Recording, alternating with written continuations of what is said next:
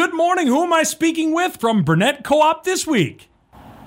You are speaking with Kaveh Hangero. And what is your position at Burnett Dairy Co-op? My position is a livestock nutrition specialist. Basically, I am the guy that helps producers get to know their products that they're feeding their livestock and just help them from a nutritional standpoint. I either put programs together on what they can feed based on what you're trying to achieve. What kind of things are you seeing in your department lately? Lately, especially this week, I've been seeing forecasting some good rains, cooler temperatures.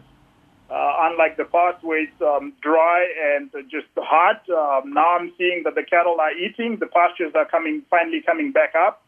So it's looking promising. Milk prices have been down, but the futures are looking good as well. And the cattle market is just taking off, as we all know. And that's probably going to look into the next few years. Are there any issues you are preparing for? Right now, we're preparing for, especially in the drier areas, we're preparing for maybe early weaning, just pulling those calves off their mothers, just to help their mothers keep them at a good body condition score for rebreeding and just to have them carry that into the winter, into their fourth trimester before calving. And then other challenges, we're also seeing some hail damage, so that's probably going to affect the corn silage tonnage come chopping time. And apart from that, I think it's looking really good.